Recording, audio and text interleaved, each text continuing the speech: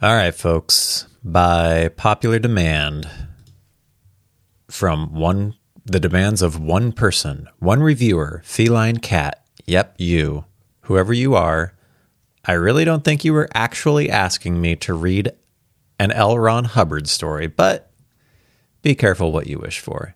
You're getting it. As it turns out, there is a single L. Ron Hubbard science fiction story in the Gutenberg Project. So that's the one we're going to read, folks. Apparently, I hope I don't get litigated, but it says extensive research was done and found that the copyright was not renewed. So there you have it. This story that we're going to read by Mr. Hubbard is called The Strain, and it appeared in an Astounding Science Fiction magazine, which cost 25 cents. And on the cover of this magazine, it looks like there's a forest, and there is a spaceship, and some dude in maybe some sort of a dome encampment. But I don't know that is going to have anything to do with our story today. That's just the picture on the cover. I have my tasty drink, which I'm going to sip right now. Delicious. And we are going to begin.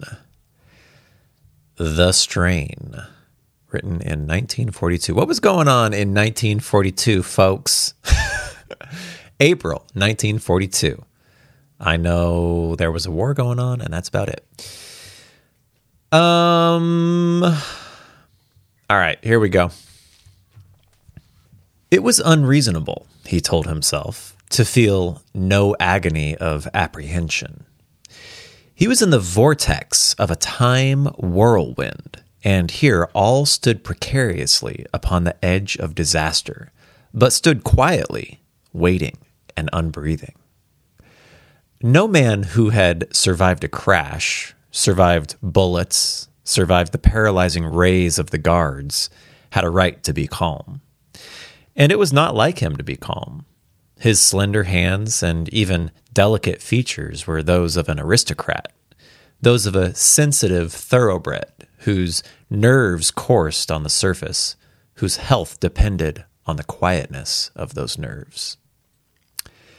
They threw him into the domed room, and his space boots rang upon the metal floor, and the glare of savage lights bit into his skull scarcely less than the impact from the eyes of the enemy intelligence officer. I gotta say, this is actually pretty good. So far, he has a way with words, and I wonder if that picture I described on the cover is actually about this story. There is a domed room. So it looks like our main character is being interrogated, maybe. He got caught and is being interrogated. We continue. The identification papers were pushed across the desk by this guard, and the intelligence officer scanned them.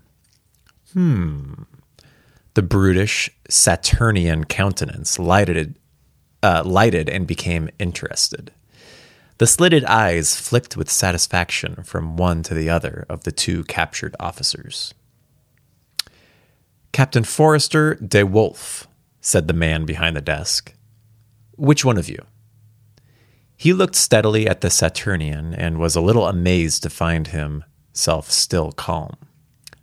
I am he. Ah, then you are the Flight Officer Morrison. I'm sorry, Flight Officer. Okay, so we got two people being interrogated. One's a flight officer, one is a Saturnian, I guess.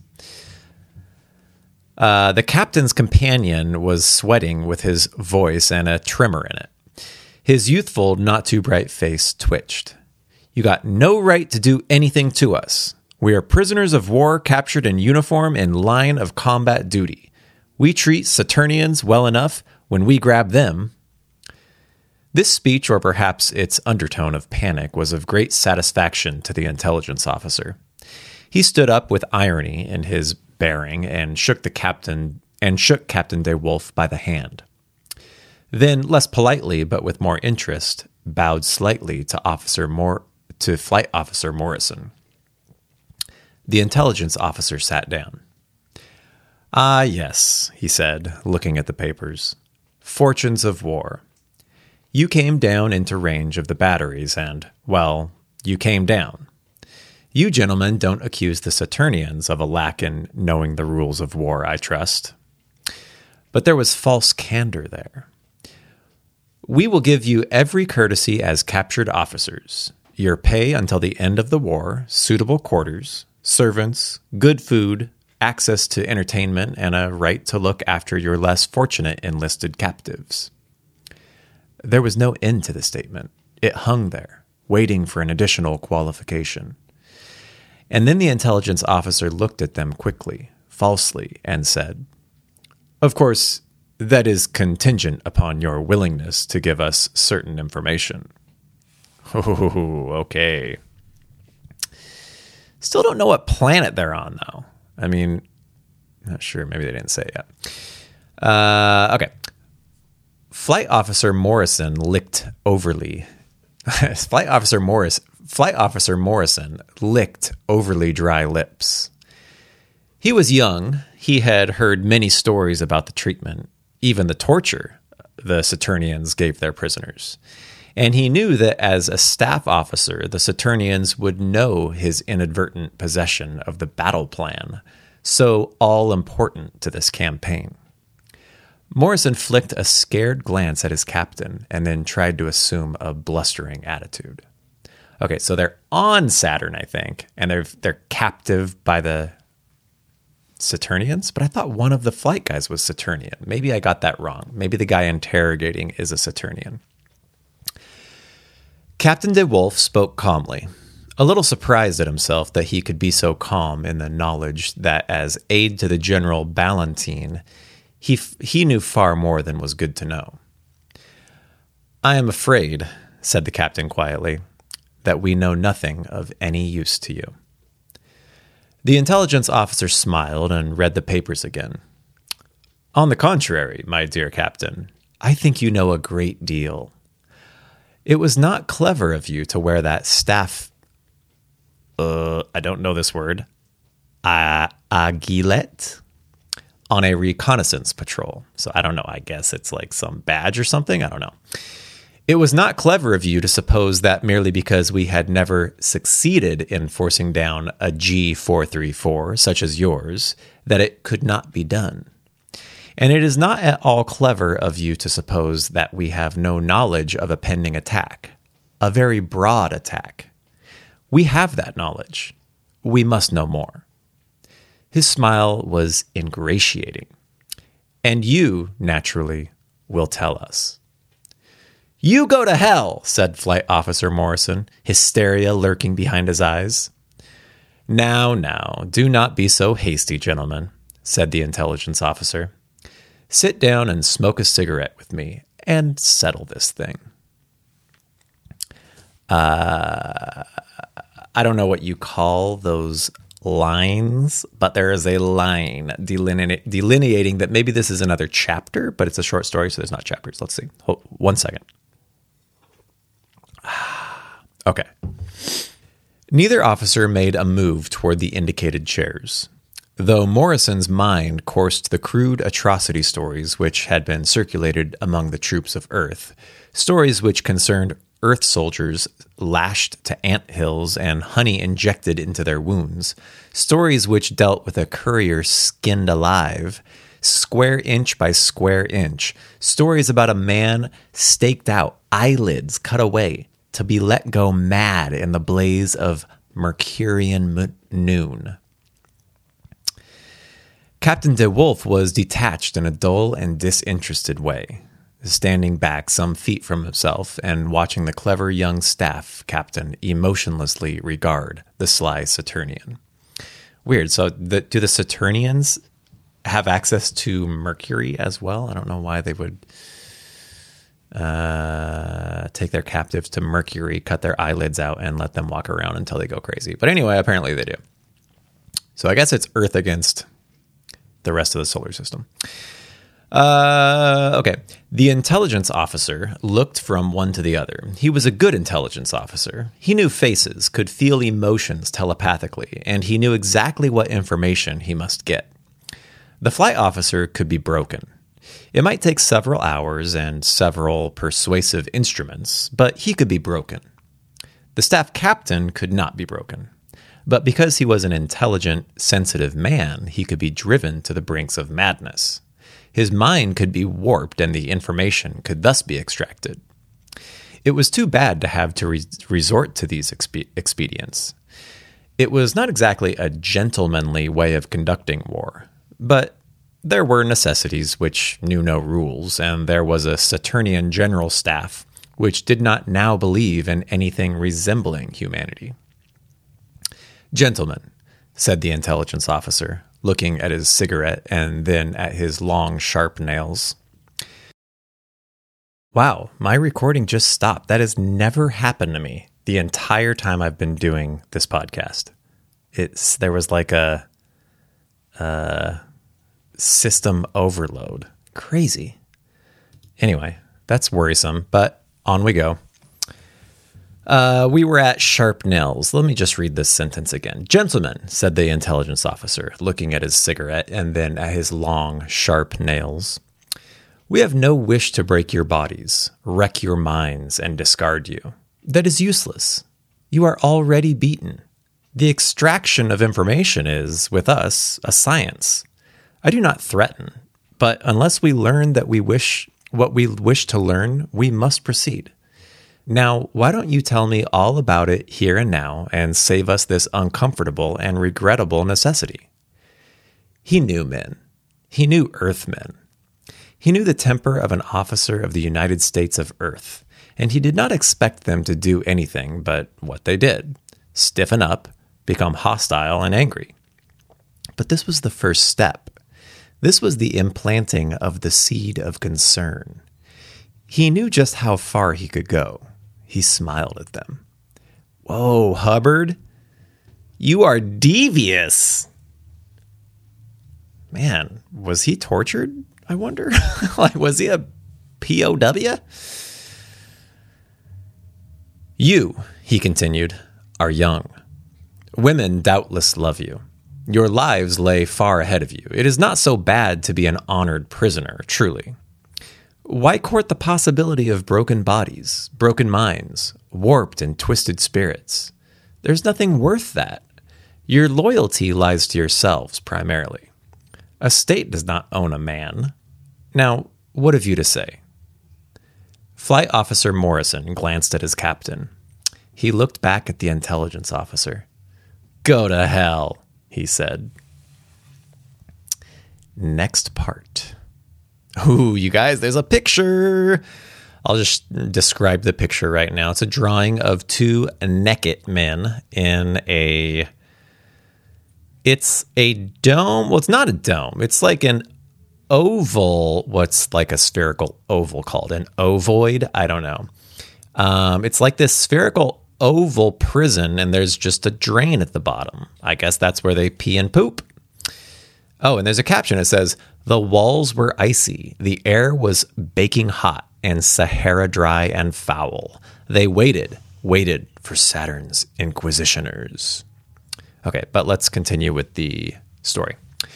"There were no blankets or bunks in the cell, and there was no light save when the guard came. And then there was a blinding torrent of it. The walls sloped toward the center, and there was no flat floor, but a rounded continuation of the walls. The entire place was built of especially heat-conductive metal, and the two prisoners had been stripped of all their clothes." I guess I could have just read the story and not described it. Captain de Wolf sat in the freezing ink and tried to keep as much of himself as possible from contacting the metal. For some hours, a water drop had been falling somewhere on something tinny, and it did not fall with regularity. Sometimes there were 3 splashes in rapid succession, and then none for 10 seconds, 20 seconds, or even a minute.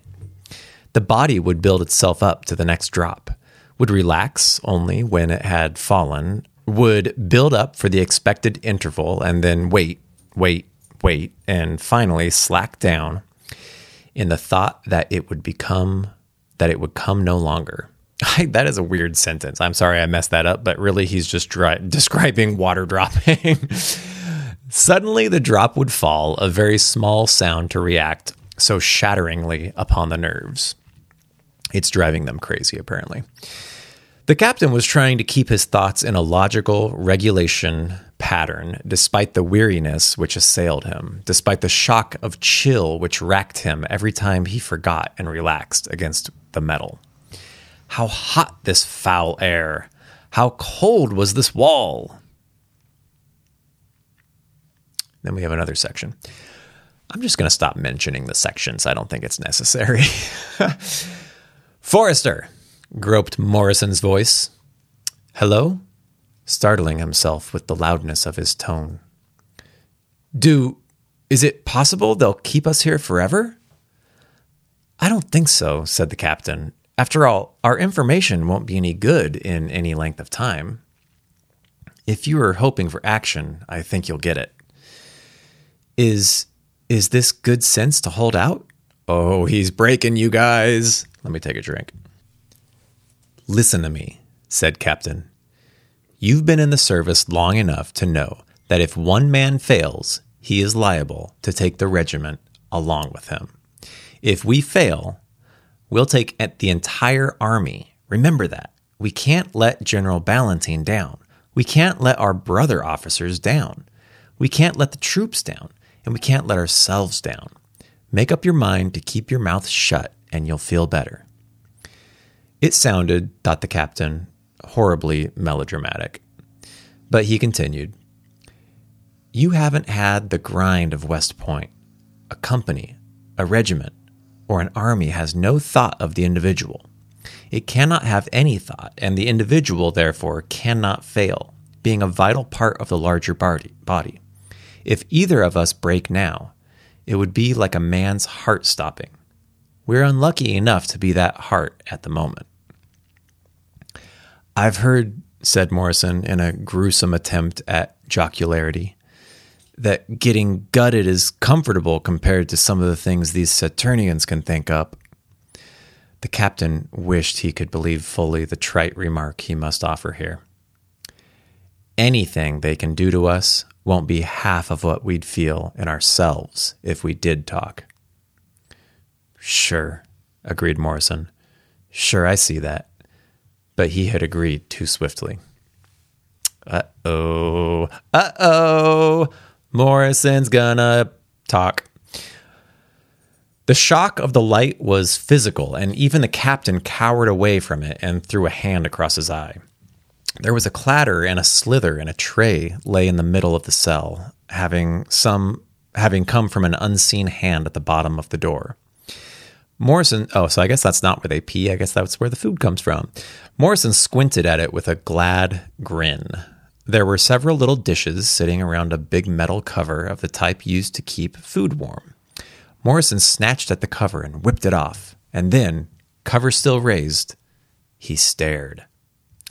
On the platter, a cat was lying, agony and appeal in its eyes, crucified to a wooden slab with forks through its paws, cockroaches crawling and eating at its skinned side.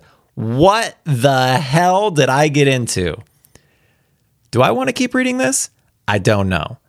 I like cats. I have a cat right next to me right now, and I don't want to hear about cats being crucified, but we got to continue. The cover dropped with a clatter and was then snatched up. The heavy edge of it came down on the skull of the cat, and with a sound between a sigh and a scream, it relaxed, dead. Oh my God. Ugh. Grisly, you guys, grisly. Gray-faced Morrison put the cover back on the dish.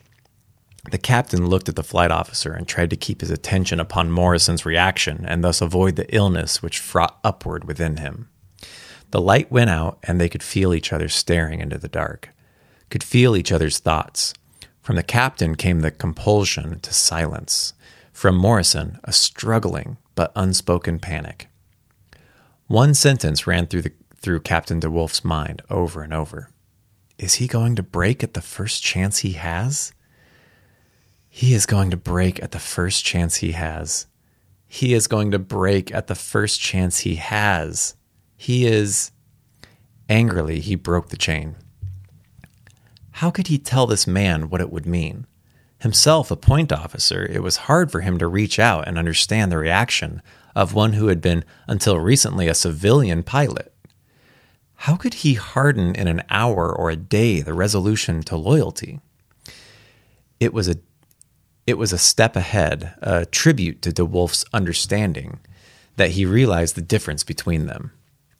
He knew how carefully belief in service had been built within himself, and he knew how vital that belief was. But how could he make Morrison know that 50,000 Earthmen, his friends, the hope of Earth, might die if the time and plan of the attack were disclosed?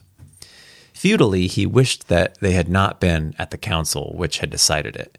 That knowledge of it had been necessary for them to do a complete scout of the situation for General Ballantine. If no word of this came to the Saturnians, then this planet might be wholly cleared of the enemy with one lightning blow by space and land.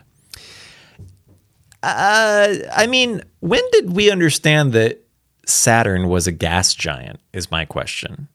Because clearly, these people aren't living on the surface of Saturn. I don't know. I feel like we would have known that in 1942.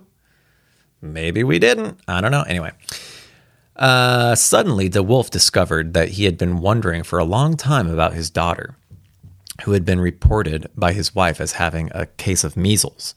Angrily, he yanked his mind from such a fatal course. He could not allow himself to be human, to know that people would sorrow if he went. He was part of an army, and as part of that army, he had no right to personality or self. He was here, he could not fail, he could not let Morrison fail. If only that drop would stop falling.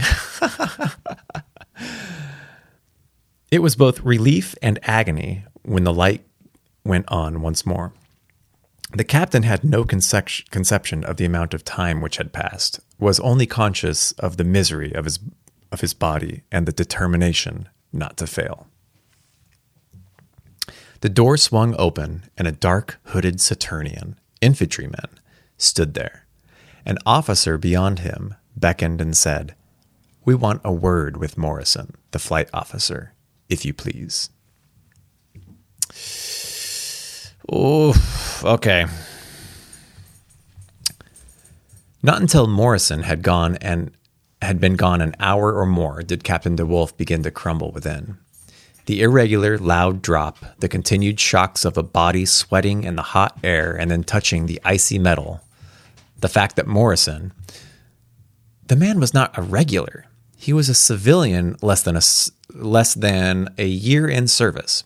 Unlike Captain DeWolf, he was not a personality molded into a military machine, and a civilian having earned a personality of his own through the necessity to seek for self could not be drawn too far down the road of agony without breaking. Captain DeWolf, sick with physical and nervous discomfort, was ground down further by his fear that Morrison would crack. And as time went by and Morrison was not returned, DeWolf became convinced. Surging up at last, he battered at the door. Okay, hold on. My dog wants out really bad. Pause. And we're back. Surging up at last, he battered at the door. No answer came to him. The lock was steadfast. Wildly, he turned and beat at all the plates of the cell, and not until pain reached his consciousness from his bloodied fists did he realize the danger in which he stood. He himself was cracking. He stilled the will to scream at the dropping water. He carefully took himself in hand and felt the light die in his eyes. He had no hope of escape. The Saturnians would be too clever for that. But he could no longer trust himself to wait. And he used his time by examining the whole of this cell. Oh man, is he going to try and kill himself? The walls were huge, unyielding plates, and there was no window. but passing back and forth, he repeatedly felt the roughness of a grate under his foot. This he finally investigated, a gesture more than a hope. For this served as the room's only plumbing and was foul and odorous and could lead nowhere save into a sewage pipe. Okay, so I was right, but it sounded like they were passing through to it. I don't know, maybe there's another door. For the space of several loud and shattered drops, De Wolf stood crouched, loose grate in hand, filled with disbelief. He opened it? For there was a faint ray of light reflected from somewhere below, and in that light it could be seen that there was room enough to pass through.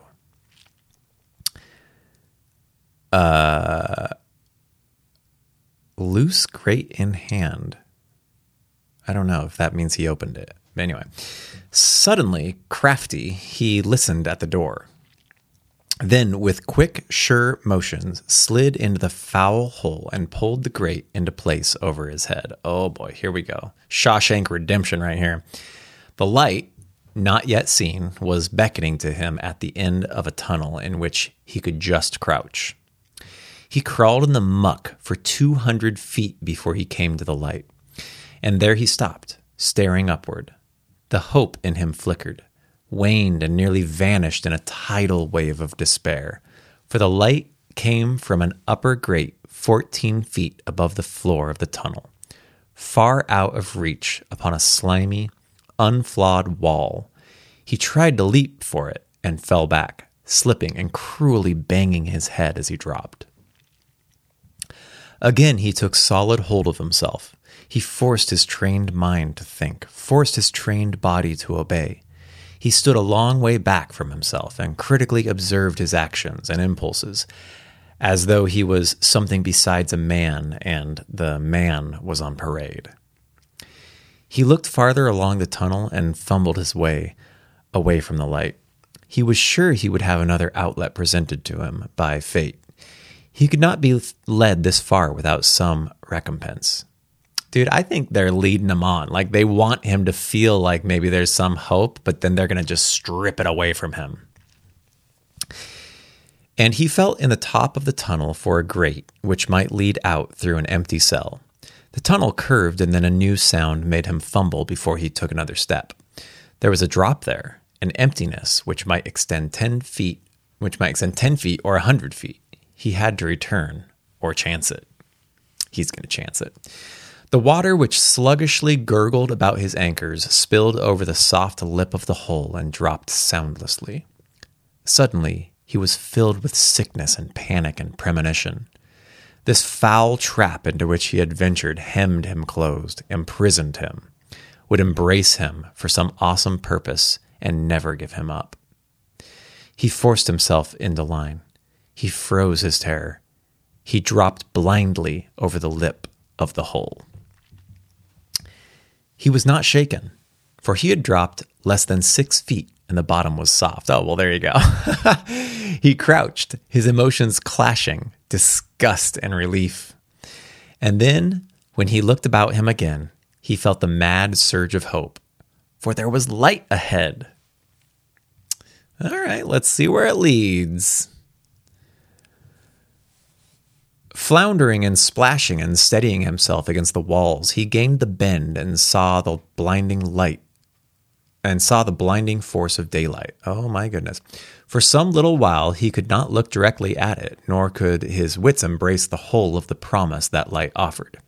But at last, when his pupils were contracted to normal and his realization distilled into reason, he went forward and looked down. Once more his hope died. Here was a sheer drop of nearly 100 feet, a cliff face which offered no slightest hold, greased by the sewage and worn smooth by the water. Clinging forlornly to the edge, he scanned the great dome of the military base a mile overhead. He scanned the cluster of metal huts on the plain before him, watched far-off dots, which were soldiers. There was a roar overhead, and he drew back lest he be seen by the small scout plane which cruised beneath the dome. Then its sound faded. When its sound had faded, he again ventured a glance out, looking up to make sure he was not seen from above. And once more, hope flared. Ooh, what do you see up above? For the wall above this opening offered grips in the form of projecting stones, and the climb was less than 20 feet. It was difficult to swing out of the opening and grab the first rock. It took courage to expose himself to the sentries who, though 2,000 yards away, could pick him easily off the wall if they noticed him. The rock he grabbed came loose in his hand, and he nearly hurtled down the cliff. He crouched, panting, denied, wearied beyond endurance with the sudden shock of it. And then he stood off from himself again and snarled a command to go on up. The next rock he trusted held, and in a moment he was glued to the face of the sheer wall, making weary muscles respond to orders. Why he was tired, he did not understand, for he had done no great amount of physical exertion. But rock by rock, as he went up, his energy flooded from him and left him in a hazed realm of semi-consciousness, which threatened uncaring surrender. He rested for longer and longer intervals between lifts, and what had been 20 feet seemed to stretch to a tortured infinity. He could not believe that he had come within 2 feet of the top, but staring up, he saw that he should believe it. A savage will took hold of him, and he reached out for the next handhold. It did not exist. He fumbled and groped across the smooth face above him. He stretched to reach the lip so near him, and then realized that, near as he was, he could go no farther. Already his bleeding hands refused to hold beyond the next few seconds. A foot slipped, and in sweating terror, he wildly clawed for his hold. His right hand slipped loose. A red haze of strain covered his vision. One foot came free, and the tendons of his right arm were stretched to the snapping point. He knew he was going, knew that he would fall, knew that Morrison would sell an army to the gods of slaughter. His right hand numbed and lost its grip, and he started to fall. There was a wrench which tore muscles and nerves, and something was around his wrist. He was not falling. He was dangling over emptiness, and something had him from above. They pulled him up over the ledge and dropped him in an exhausted, broken huddle upon the gravel of the small plateau. And at last, when he opened his eyes, it was to see the grinning face of the intelligence officer and the stolid guards. They got him, you guys. They got him. Usually, said the intelligence officer in an offhand voice, they make it up and over by tearing a grip out of the cliff with their fingernails. You, however, are of a much more delicate nervous structure, it seems. I rather thought you'd fail when you did. One gets to know these things after some practice. Captain DeWolf lay where they dropped him. A dull haze of beaten anger clouded his sight, and then dropped away from him and left him naked, filthy and alone among his country's enemies. Diffidently, the guards picked him up and lugged him toward the small buildings. They took him down a corridor and into a large, strange room. Glad to be quit of this, they put him in a chair and strapped his wrists down. Captain DeWolf made no resistance. He did not look up. The intelligence officer walked gracefully back and forth, slowly touring the room. He stopped and lighted a cigarette. "It was really quite useless, that escape of yours," he said. "Your friend Morrison talked to the limit of his knowledge. He gave us troops, divisions to be used, state of equipment, general battle plan, in fact, everything but 2 small facts which he did not know." He came nearer to DeWolf. He was not able to recall the time of the attack or the assembly point after it had succeeded, if it did succeed. You are to give us that data, for as a staff officer, of course, you know now. Brawls, make ready with number 4. I don't know what brawls are, and I don't know what number 4 is, but we'll probably find out. Captain DeWolf tried to rally. He tried to feel rage against Morrison. He tried to realize that an army would perish because of this day's work. He could not think, could not feel. They were rolling some kind of machine toward him, and the wiggly thing called Brawls was adjusting something on it. "I won't tell you anything," said DeWolf leadenly. A dog was pulled out of the cage and placed on a table where it was strapped down. Dude, this guy is sick and twisted. First a cat, now a dog? Okay. It whimpered and tried to lick at the hand of the soldier who did the work. Brawls, face hidden in a hood, worked expertly with a little track. On this was a small car having 2 high sides and neither back nor front. It ran on a little track which had been widened to accommodate the width of the dog. Brawls touched a button, and from jets on either side of the car, small streams shot forth with sudden ferocity. These jets sprayed water under tremendous hydraulic pressure, jets which would cut wood faster than any saw and which hissed hungrily as they began to roll toward the dog. Wait, are we torturing the dog or the human? Captain DeWolf tried to drop his eyes. He could not. The little car crept up on the dog, and then the jets began to carve away a fraction of an inch at a time. DeWolf managed to look away. The shrieks of agony which came from the dog carved through DeWolf. "I won't tell you anything," he said. Oh my God, you guys, this is heavy. I'm glad my dog left so he didn't have to hear this. They stretched out his arm and fixed the track on either side of it.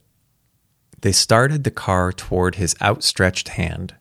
Fixedly, he watched it coming. To the persuasive drawl of the intelligence officer, he said, "I won't tell you anything." A few hours later, the intelligence officer was making out his report. Oh boy. He stopped after he had written the caption and the date and gazed at his long, sharp fingernails stained with nicotine. Then he signed and resumed his writing. Intelligence report. Base 34D Mercury. Adsama 452. Today interrogated 2 officers captured from Earth reconnaissance plane, Captain Forrester DeWolf and Flight Officer Morrison. Captain DeWolf, under Procedure 23, Escape Tactic, revealed nothing. Later, he was given Procedures 45, 97, 21, and 6. He died without talking. Flight Officer Morrison was taken from the cell to the chamber. He was very combative. Procedures 45, 97, and 6 were employed. Despite state of subject, he was able to get at the automatic of a guard in a moment of carelessness and succeeded in retaining it even after he was shot. Rather than risk the divulgence of data, Flight Officer Morrison blew out his brains. The guard is under arrest. From this attempt and the stubbornness of the enemy, I conclude that there may be some attack in the making, but as our own scouts have discovered nothing, I do not expect it in this quarter for some time. Drau Shadma, Captain Saturnian Imperials, Intelligence. And here we have the last paragraph. At headquarters of the 3rd Space Army, United States of Earth, General Ballantine sat massively at his field desk, impatiently going through a sheaf of reports. "Belts," he brayed at an aide. "Tell Colonel Straw that whether he thinks regulation hold-down belts are useless or not, his troops will wear them and parade with them." "Yes, sir," said the aide timidly. He had a report in his hands and was not very anxious to give it. "Well," said General Ballantine sharply, "what have you there?" "It's a report, sir. Captain DeWolf and Flight Officer Morrison are missing on reconnaissance. They are unreported for a day and a half." "Morrison? DeWolf?" "Oh, yes, DeWolf." General Ballantine was perfectly silent for a moment. Then, in an altered tone, Morrison. I don't know the man. I don't know." He was silent again, so that his abrupt return to activity was the more startling. "Post an order for a council of officers, and have another aide appointed to me. Damn it, that was a neat plan of attack, too." "You're changing the plan, sir?" General Ballantine snorted. "They'll wear those hold-down safety belts. I'll change that plan of attack. I don't know, can't know, what the Saturnians found out. I don't think DeWolf, but it makes no difference. I'd have to know, and that's impossible. There's time to change. Post that notice." And there you have it. Yeah, okay. I mean, I'm actually kind of shocked. I mean, no, do I like the fact that a cat was tortured and a dog was tortured, or, tortured for demonstration purposes? No, but I'm actually pretty impressed. This was kind of a gripping story. Especially toward, I thought, like, especially, I guessed it, I guessed that they were letting him try to escape, and that it was like, they even had a number for that tactic. But I felt that it was like a gripping experience, like very well described, of a man in like dire straits running for his life, Wow. I really want to, look, obviously he didn't have to be tortured to be able to write like this, but he's a good writer, gotta say. Kind of sick? Yeah. But pretty good story, actually. I don't know what you guys thought of it, but I'm pretty impressed. At the used bookstore in my town, there is like a pretty big section of L. Ron Hubbard books. And I've been tempted to read one. Whenever I look up online, like, what's the best L. Ron Hubbard book, though, it's always Battlefield Earth. And that is like a huge book. And I don't want to dedicate that. I don't want to, dedicate that amount of time towards something that I'm not sure I'm going to like. But I think he just proved to me right here that he can write a good story. Also, Battlefield Earth. I've seen the movie, and, as everyone says, it is literally one of the worst movies ever created. But I don't think that was his fault. Anyway, that was fun for my first experience of L. Ron Hubbard. I would say, maybe I'll read another one, but I don't think I will, because I don't think any more are in the public domain. So there you go. Strain. Not The Strain, as most stories are called from the 40s and 50s. It's called Strain. Pretty good. Did I read the little, I don't know what you call the byline or something after the title, but it's the essence of military success is teamwork. The essence of that is absolute reliability of every man, every unit of the team under any strain that may be imposed. And the duty of a good general, then it has a dash. See, okay, so that's interesting, because, we spend the whole story learning that this officer is, he's been hardened in his training to, like, you fight as a team. If you give up, that this could be the end of the whole army, and he's a good soldier, right? And the general at the end, I'm sure Hubbard meant to write it this way. It was very what's the word? Not lackadaisical, nonchalant about the whole situation. Like, he could barely remember this guy, but I think he remembered that he knew, and he just couldn't be certain that he didn't crack. So he's like, we got time to change it. No big deal. So what is the duty of a good general? That is what L. Ron Hubbard wants us to consider. I don't know the answer to that. Anyway, pretty good story. Hope you guys enjoyed it.